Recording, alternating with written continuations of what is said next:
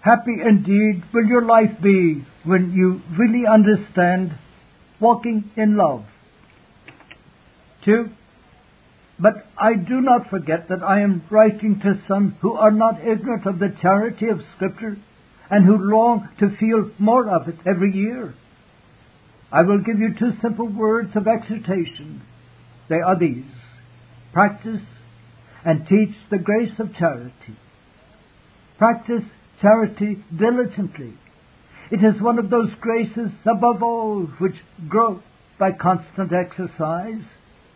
Strive more and more to carry it into every little detail of daily life.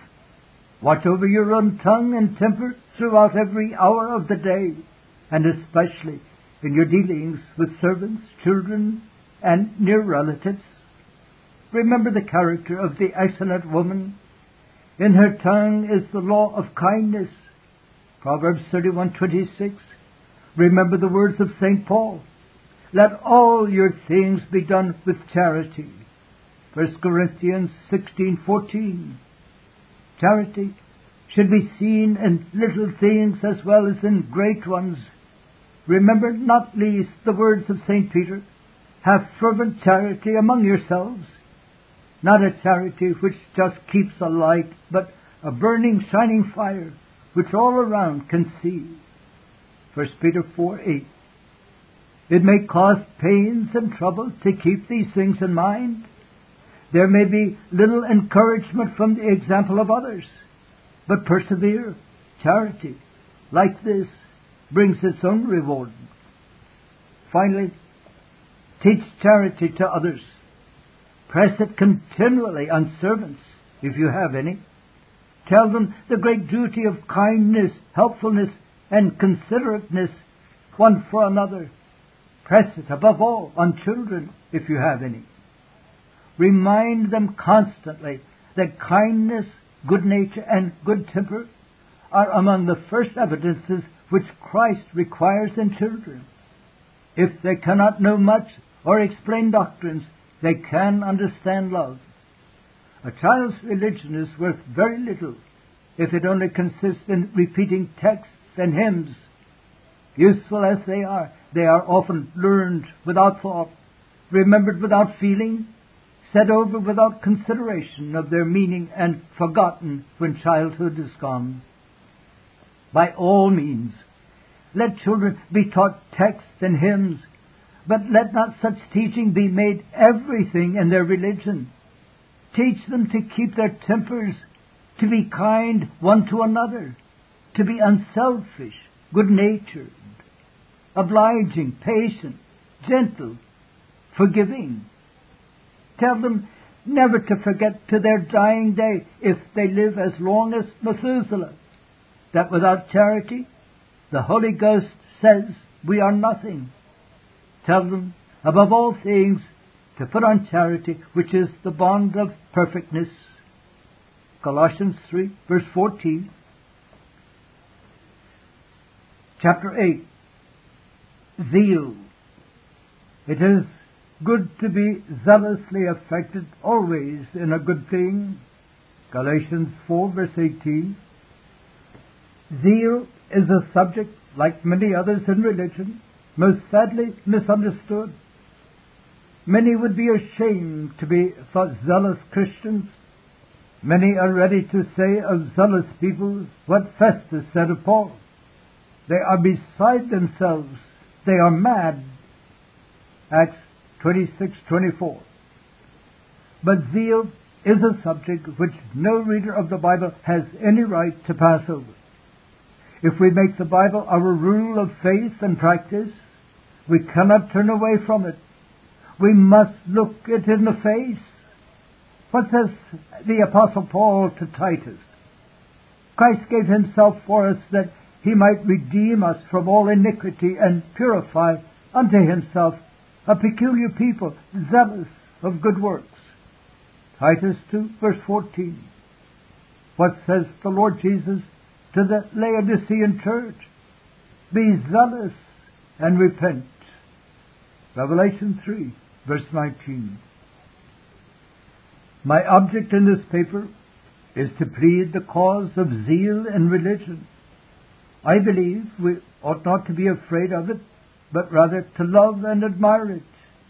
I believe it to be a mighty blessing to the world and the origin of countless benefits to mankind.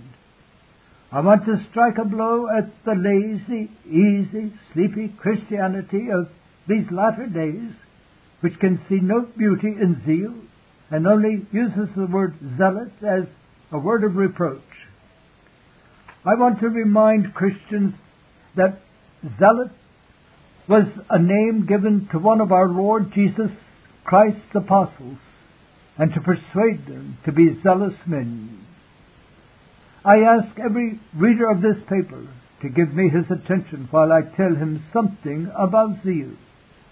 Listen to me for your own sake, for the sake of the world, for the sake of the Church of Christ. Listen to me, and by God's help I will show you that to be zealous is to be wise. 1. Let me show in the first place what is zeal in religion. 2. Let me show in the second place when a man can be called rightly zealous in religion.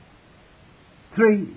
Let me show in the third place why it is a good thing for a man to be zealous in religion. 1. First of all, I propose to consider this question: what is zeal in religion? Zeal in religion is a burning desire to please God, to do His will, and to advance His glory in the world in every possible way. It is a desire which no man feels by nature, which the Spirit puts in the heart of every believer when he is converted, but which some believers feel so much more strongly than others that they alone deserve to be called zealous men. This desire is so strong when it really reigns in a man that it impels him to make any sacrifice, to go through any trouble, to deny himself to any amount, to suffer, to work, to labor, to toil, to spend himself and be spent, and even to die, if only he can please God and honor Christ. A zealous man in religion is preeminently a man of one thing. It is not enough to say that he is earnest, hearty, uncompromising, thoroughgoing, wholehearted, fervent in spirit. He only sees one thing. He cares for one thing. He lives for one thing. He is swallowed up in one thing. And that one thing is to please God. Whether he lives or whether he dies, whether he has health or whether he has sickness, whether he is rich or whether he is poor, whether he pleases man or whether he gives offense, whether he is thought wise or whether he is thought foolish, whether he gets blame or whether he gets praise, whether he gets honor or whether he gets shame. For all this, the zealous man cares nothing at all.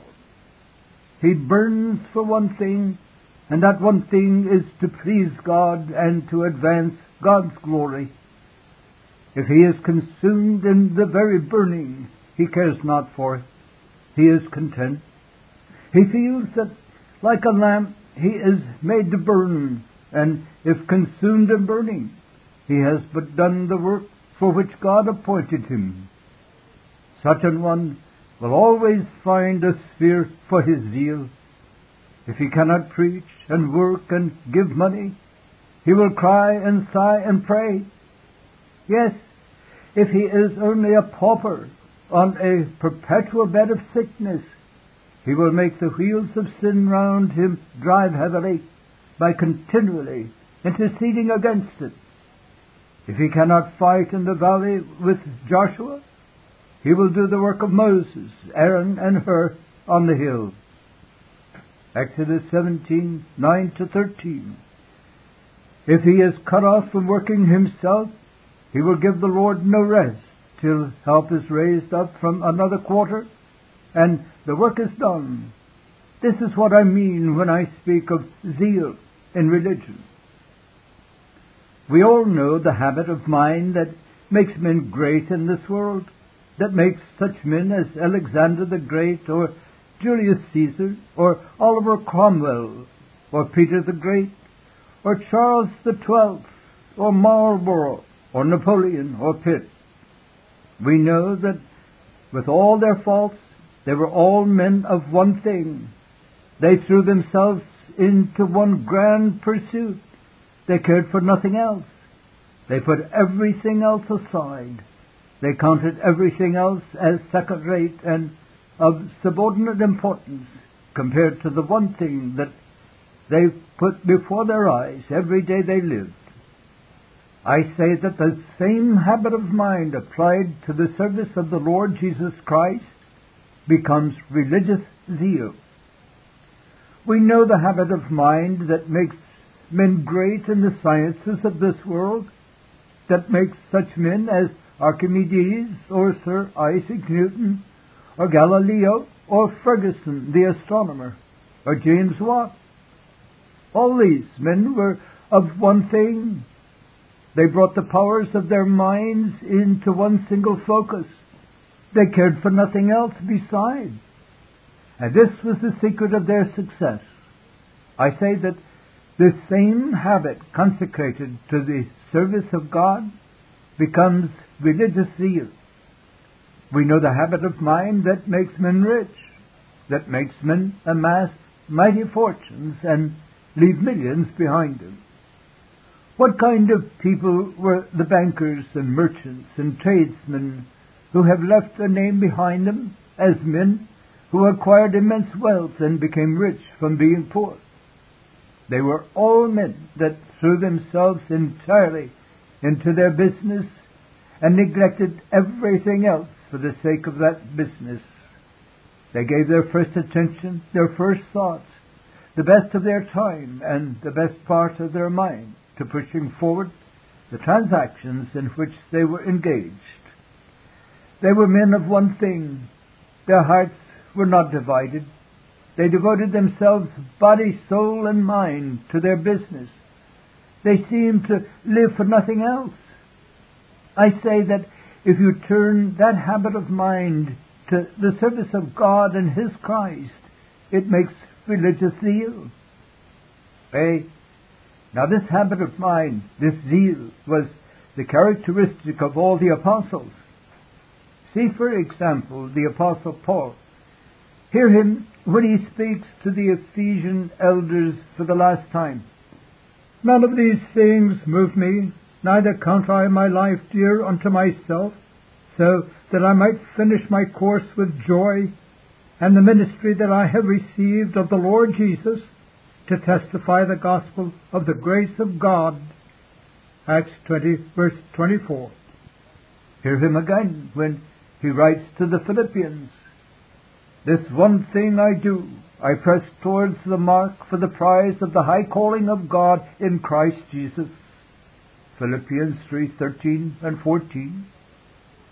See him from the day of his conversion, giving up his brilliant prospects, forsaking all for Christ's sake, and going forth to preach that very Jesus whom he had once despised. See him going to and fro throughout the world from that time, through persecution, through oppression, through opposition, through prisons, through bonds, through afflictions, through things next to death itself, up to the very day when he sealed his faith with his blood and died at Rome a martyr for that gospel which he had so long proclaimed. This was true religious zeal. This, again, was the characteristic of the early Christians. They were men everywhere spoken against. Acts 28:22. They were driven to worship God in dens and caves of the earth. They often lost everything in the world for their religion's sake. They generally gained nothing but the cross, persecution, shame, and reproach. But they seldom, very seldom, went back. If they could not dispute, at least they could suffer. If they could not convince their adversaries by argument, at any rate they could die and prove that they themselves were in earnest. Look at Ignatius, cheerfully traveling to the place where he was to be devoured by lions, and saying as he went, "Now do I begin to be a disciple of my Master Christ."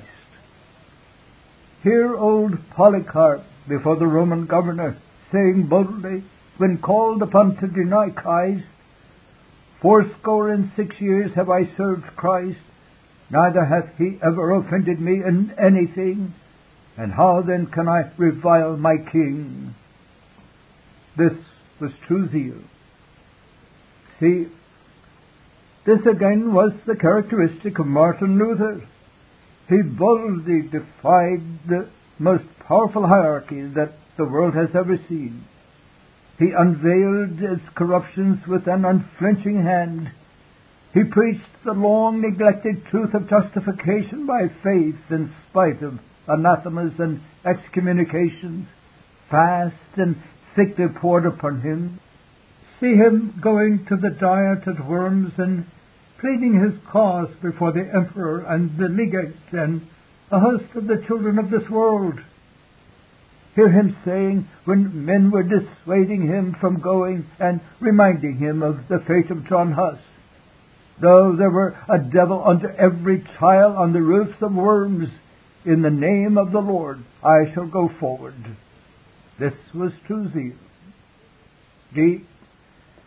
This again was the characteristic of our own English reformers. You have it in our first reformer, Wycliffe, when he rose up on his sick bed and said to the friars who wanted him to retract all he had said against the Pope, "I shall not die, but live to declare the villainies of the friars." You have it in Cranmer, dying at the stake rather than deny Christ's gospel, holding forth that hand to be first burned, which in a moment of weakness had signed a recantation, and saying, as he held it in the flames, "This unworthy hand." You have it in old Father Latimer, standing boldly on his faggot at the age of 70 years and saying to Ridley, "Courage, Brother Ridley, we shall light such a candle this day as by God's grace shall never be put out." This was zeal. This again has been the characteristic of all the great missionaries. You see it in Dr. Judson, in Carey, in Morrison, in Schwartz, in Williams, in Brainerd, in Eliot. You see it in none more brightly than in Henry Martyn. Here was a man who had reached the highest academical honors that Cambridge could bestow. Whatever profession he chose to follow, he had the most dazzling prospects of success. He turned his back upon it all. He chose to preach the gospel to poor benighted heathen. He went forth to an early grave in a foreign land. He said, when he got there and saw the condition of the people, "I could bear to be torn in pieces if I could but hear the sobs of penitence, if I could but see the eyes of faith directed to the Redeemer." This was zeal. F. But let us look away from all earthly examples and remember that zeal was preeminently the characteristic of our Lord and Savior, Jesus Christ himself. Of him it was written hundreds of years before he came upon earth that he was clad with zeal as with a cloak, and the zeal of thine house hath even eaten me. And his own words were, "My meat is to do my Father's will and to finish his work." Psalm 69:9, Isaiah 59:17, John 4 verse 34. Where shall we begin if we try to give examples of his zeal? Where should we end if we once began? Trace all the narratives of his life in the four Gospels. Read all the history of what he was from the beginning of his ministry to the end. Surely If there ever was one who was all zeal, it was our great example, our head, our high priest, the great shepherd of our profession, the Lord Jesus Christ. If these things are so, we should not only beware of running down zeal, but we should also beware of allowing zeal to be run down in our presence. It may be badly directed, and then it becomes a curse. But it may be turned to the highest and best ends, and then it is a mighty blessing.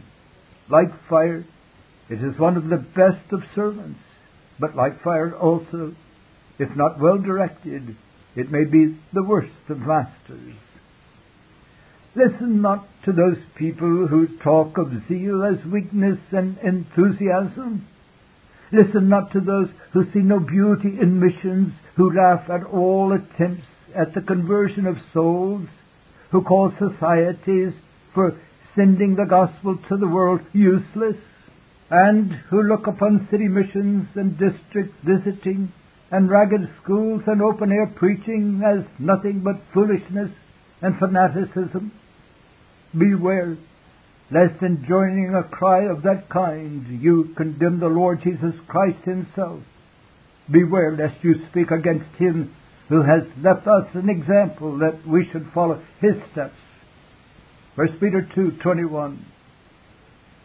Alas, I fear there are many professing Christians who, if they had lived in the days when our Lord and his apostles walked upon earth, would have called him and all his followers enthusiasts and fanatics.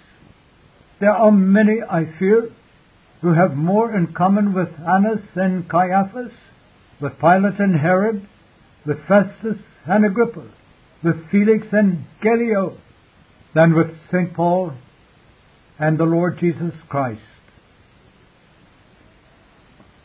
2. I pass on now to the second thing I propose to speak of. When is a man truly zealous in religion? There never was a grace of which Satan has not made a counterfeit. There never was a good coin issued from the mint, but forgers at once have coined something very like it. It was one of Nero's cruel practices first to sew up Christians in the skins of wild beasts and then bait them with dogs. It is one of Satan's devices to place distorted copies of the believer's graces before the eyes of men, and so to bring the true graces into contempt.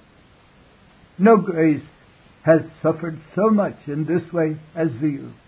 Of none, perhaps, are there so many shams and counterfeits abroad. We must therefore clear the ground of all rubbish on this question. We must find out when zeal in religion is really good and true and of God. 1. If zeal be true, it will be a zeal according to knowledge. It must not be a blind, ignorant zeal. It must be a calm, reasonable, intelligent principle which can show the warrant of Scripture for every step it takes. The unconverted Jews had zeal. Paul says, I bear them record that they have a zeal of God, but not according to knowledge. Romans 10, verse 2. Saul had zeal when he was a persecuting Pharisee. He says himself in one of his addresses to the Jews, I was zealous toward God as ye all are this day. Acts 22:3. Manasseh had zeal in the days when he was an idolater. The man who made his own children pass through the fire, who gave up the fruit of his body to Molech to atone for the sin of his soul. That man had zeal. James and John had zeal when they would have called down fire on the Samaritan village, but our Lord rebuked them. Peter had zeal when he drew his sword and cut off the ear of Malchus, but he was quite wrong. Bonner and Gardner had zeal when they burned Latimer and Cranmer. Were they not in earnest? Let us do them justice. They were zealous, though it was for an unscriptural religion. The members of the Inquisition in Spain had zeal when they tortured men and put them to horrible deaths because they would not forsake the gospel. Yes, they marched men and women to the stake in solemn procession and called it an act of faith and believed they were doing God's service. The Hindus, who used to lie down before the car of Jagannath and allow their bodies to be crushed under its wheels, had not they zeal? The Indian widows, who used to burn themselves on the funeral pile of their deceased husbands. The Roman Catholics, who persecuted to death the Vaudois and Albigenses and cast down men and women from rocks and precipices because they were heretics. Had not they zeal? The Saracens, the Crusaders, the Jesuits, the Anabaptists of Munster, the followers of Joanna Southcott, had they not all zeal? Yes, I do not deny it. All these had zeal beyond question. They were all zealous. They were all in earnest. But their zeal was not such zeal as God approves. It was not a zeal according to knowledge. 2. Furthermore, if zeal be true, it will be a zeal from true motives. Such is the subtlety of the heart that men will often do right things from wrong motives. Amaziah and Joash, kings of Judah, are striking proofs of this. Just so, a man may have zeal about things that are good and right, but from second-rate motives and not from a desire to please God. And such zeal is worth nothing. It is reprobate silver. It is utterly wanting when placed in the balance of God. Man looks only at the action. God looks at the motive. Man only thinks of the quantity of work done. God considers the doer's heart. There is such a thing as zeal from party spirit. It is quite possible for a man to be unwearied in promoting the interests of his own church or denomination, and yet to have no grace in his own heart, to be ready to die for the peculiar opinions of his own section of Christians, and yet have no real love to Christ. Such was the zeal of the Pharisees. They compassed sea and land to make one proselyte, and when he was made, they made him twofold more the child of hell than themselves. Matthew 23:15. This zeal is not true. There is such a thing as zeal from mere selfishness. There are times when it is men's interest to be zealous in religion. Power and patronage are sometimes given to godly men. The good things of the world are sometimes to be attained by wearing a cloak of religion.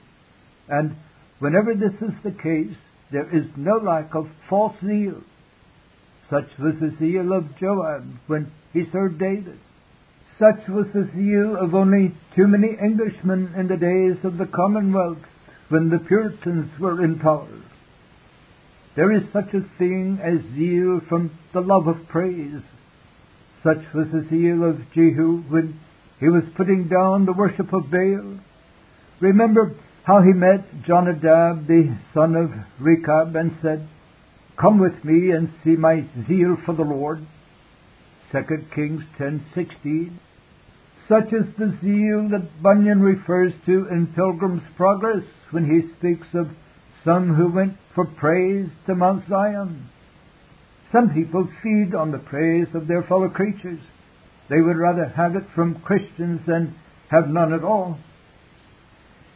It is a sad and humbling proof of man's corruption that there is no degree of self-denial and self-sacrifice to which men may not go from false motives. It does not follow that a man's religion is true because he gives his body to be burned or because he gives his goods to feed the poor. The Apostle Paul tells us that a man may do this and yet not have true charity. 1 Corinthians 13:1 and so forth. It does not follow because men go into a wilderness and become hermits that therefore they know what true self-denial is. It does not follow because people immure themselves in monasteries and nunneries, or become sisters of charity and sisters of mercy, that therefore they know what true crucifixion of the flesh and self-sacrifice is in the sight of God. All these things people may do on wrong principles. They may do them from wrong motives, to satisfy a secret pride and love of notoriety, but not from true motive of zeal for the glory of God. All such zeal, let us understand, is false. It is of earth and not of heaven. 3. Furthermore, if zeal be true, it will be a zeal about things according to God's mind and sanctioned by plain examples in God's Word. Take, for one instance, that highest and best kind of zeal. I mean zeal for our own growth in personal holiness. Such zeal will make a man feel incessantly that sin is the mightiest of all evils, and conformity to Christ the greatest of all blessings. It will make him feel that there is nothing which ought not to be done in order to keep up a close walk with God. It will make him willing to cut off the right hand or pluck out the right eye or make any sacrifice if only he can attain a closer communion with Jesus. Is not this just what you see in the Apostle Paul? He says, I keep under my body and bring it into subjection, lest that by any means, when I have preached to others, I myself should be a castaway. I count not myself to have apprehended, but this one thing I do, forgetting those things which are behind, and reaching forth unto those things which are before, I press toward the mark. 1 Corinthians 9:27, Philippians 3:13 and 14. Take for another instance zeal for the salvation of souls. Such zeal will make a man burn with desire to enlighten the darkness which covers the souls of multitudes, and to bring every man, woman, and child he sees to the knowledge of the gospel. Is not this what you see in the Lord Jesus? It is said that he neither gave himself nor his disciples leisure so much as to eat. Mark 6:31. Is not this what you see in the Apostle Paul? He says, I am made all things to all men, that I might by all means save some. 1 Corinthians 9:22. Take for another instance zeal against evil practices. Such zeal will make a man hate everything which God hates, such as drunkenness, slavery, or infanticide, and long to sweep it from the face of the earth. It will make him jealous of God's honor and glory, and look on everything which robs him of it as an offense. Is not this what you see in Phinehas, the son of Eleazar, or in Hezekiah and Josiah, when they put down idolatry? Take for another instance zeal for maintaining the doctrines of the gospel. Such zeal will make a man hate unscriptural teaching just as he hates sin. It will make him regard religious error as a pestilence which must be checked, whatever may be the cost. It will make him scrupulously careful about every jot and tittle of the counsel of God, lest by some omission the whole gospel should be spoiled. Is not this what you see in Paul at Antioch, when he withstood Peter to the face and said he was to blame? Galatians 2:11. These are the kind of things about which true zeal is employed. Such zeal, let us understand, is honorable before God. 4. Furthermore, if zeal be true, it will be a zeal tempered with charity and love. It will not be a bitter zeal. It will not be a fierce enmity against persons. It will not be a zeal ready to take a sword and to smite with carnal weapons. The weapons of true zeal are not carnal, but spiritual. True zeal will hate sin and yet love the sinner. True zeal will hate heresy and yet love the heretic. True zeal will long to break the idol, but deeply pity the idolater. True zeal will abhor every kind of wickedness, but labor to do good even to the vilest of transgressors. True zeal will warn as St. Paul warned the Galatians, and yet feel tenderly as a nurse or a mother over erring children. It will expose false teachers as Jesus did the scribes and Pharisees, and yet weep tenderly as Jesus did over Jerusalem when he came near to it for the last time. True zeal will be decided as a surgeon dealing with a diseased limb, but true zeal will be gentle as one that is dressing the wounds of a brother.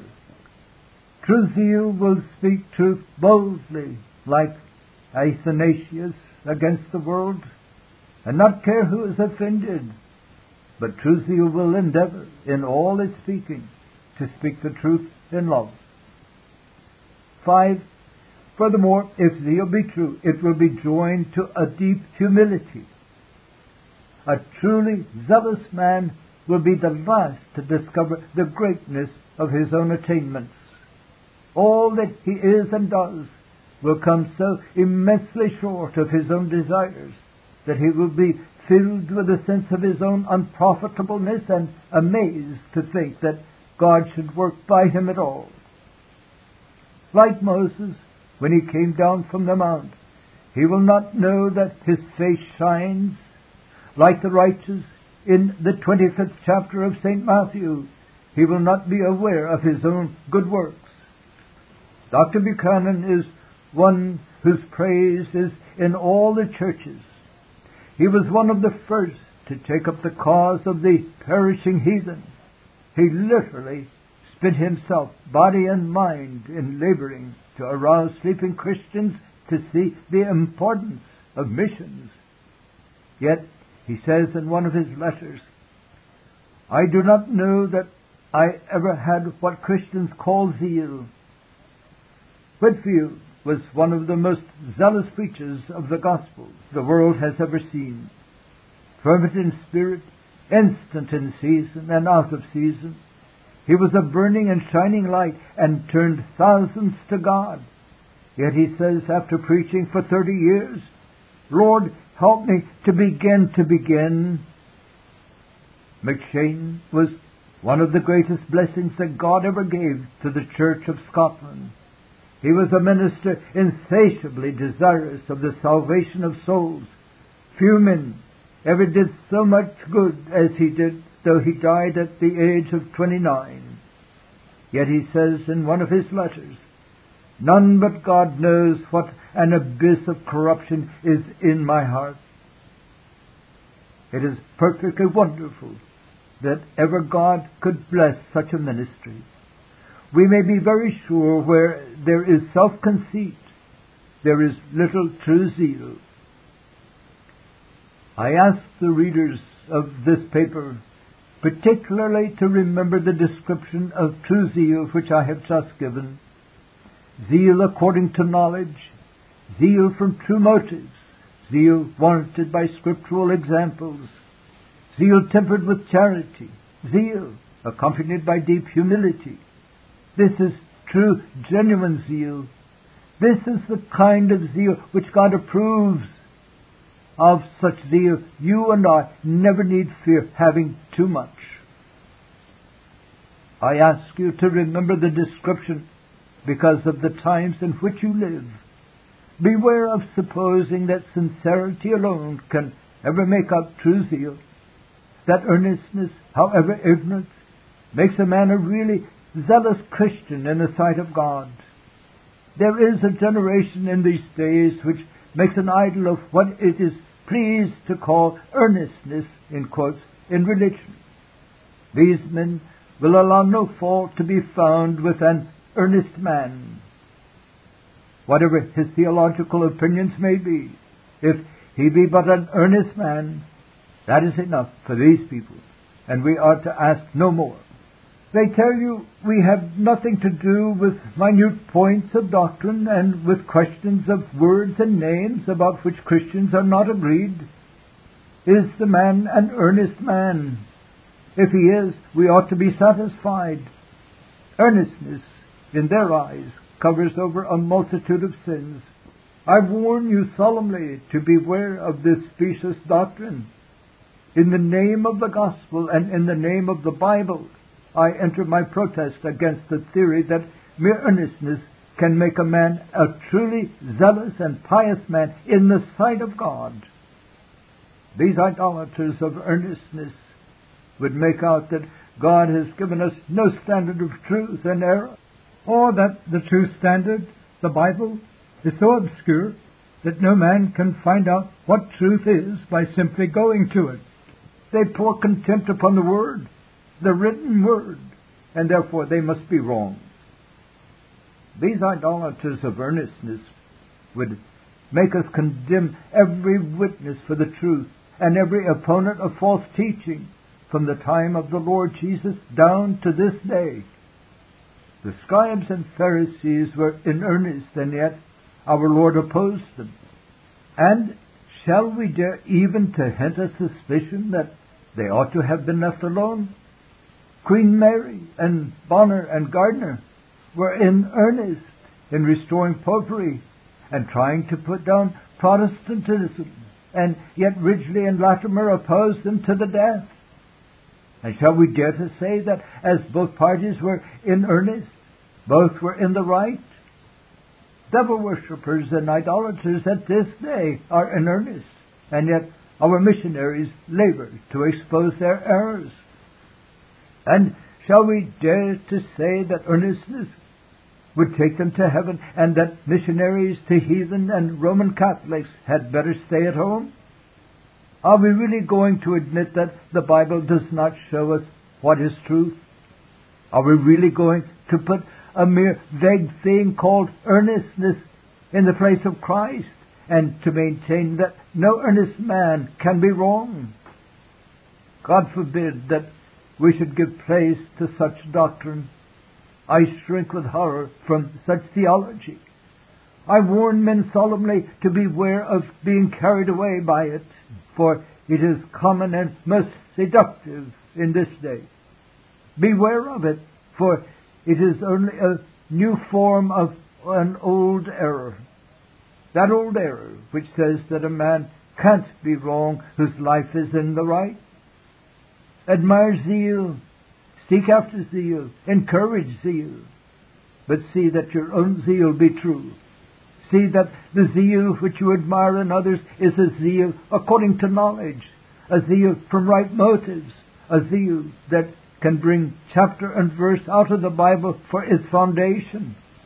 Any zeal but this is but a false fire. It is not lighted by the Holy Ghost. 3. I pass on now to the third thing I propose to speak of.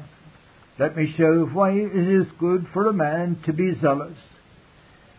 It is certain that God never gave man a commandment which it was not man's interest as well as his duty to obey. He never set a grace before his believing people which his people will not find it their highest happiness to follow after. This is true of all the graces of the Christian character. Perhaps it is preeminently true in the case of zeal. Zeal is good for a Christian's own soul. We all know that exercise is good for the health, and that regular employment of our muscles and limbs promotes our bodily comfort and increases our bodily vigor.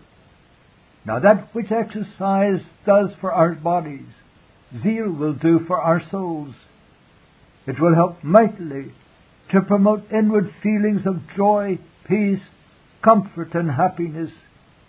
None have so much enjoyment of Christ as those who are ever zealous for His glory, jealous over their own walk.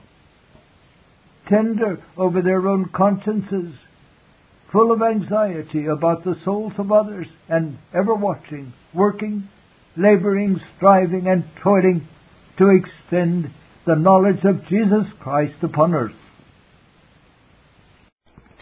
This Reformation audio track is a production of Stillwater's Revival Books. SWRB makes thousands of classic Reformation resources available, free and for sale, in audio, video, and printed formats. Our many free resources, as well as our complete mail-order catalog, containing thousands of classic and contemporary Puritan and Reformed books, tapes, and videos at great discounts, is on the web at www.swrb.com. We can also be reached by email at swrb@swrb.com, by phone at 780-450-3730, by fax at 780-468-1096, or by mail at 4710-37A Avenue, Edmonton, that's Edmonton, Alberta, abbreviated capital A, capital B, Canada, T6L3T5. You may also request a free printed catalog. And remember that John Calvin, in defending the Reformation's regulative principle of worship, or what is sometimes called the scriptural law of worship, commenting on the words of God, which I commanded them not, neither came into my heart, from his commentary on Jeremiah 7:31, writes, God here cuts off from men every occasion for making evasions, since he condemns by this one phrase, I have not commanded them, whatever the Jews devised. There is then no other argument needed to condemn superstitions than that they are not commanded by God. For when men allow themselves to worship God according to their own fancies, and attend not to his commands, they pervert true religion. And if this principle was adopted by the Papists, all those fictitious modes of worship in which they absurdly exercise themselves would fall to the ground. It is indeed a horrible thing for the Papists to seek to discharge their duties towards God by performing their own superstitions. There is an immense number of them, as it is well known, and as it manifestly appears. Were they to admit this principle, that we cannot rightly worship God except by obeying his word, they would be delivered from their deep abyss of error. The prophet's words, then, are very important, when he says that God had commanded no such thing, and that it never came to his mind, as though he had said that men assume too much wisdom when they devise what he never required, nay, what he never knew.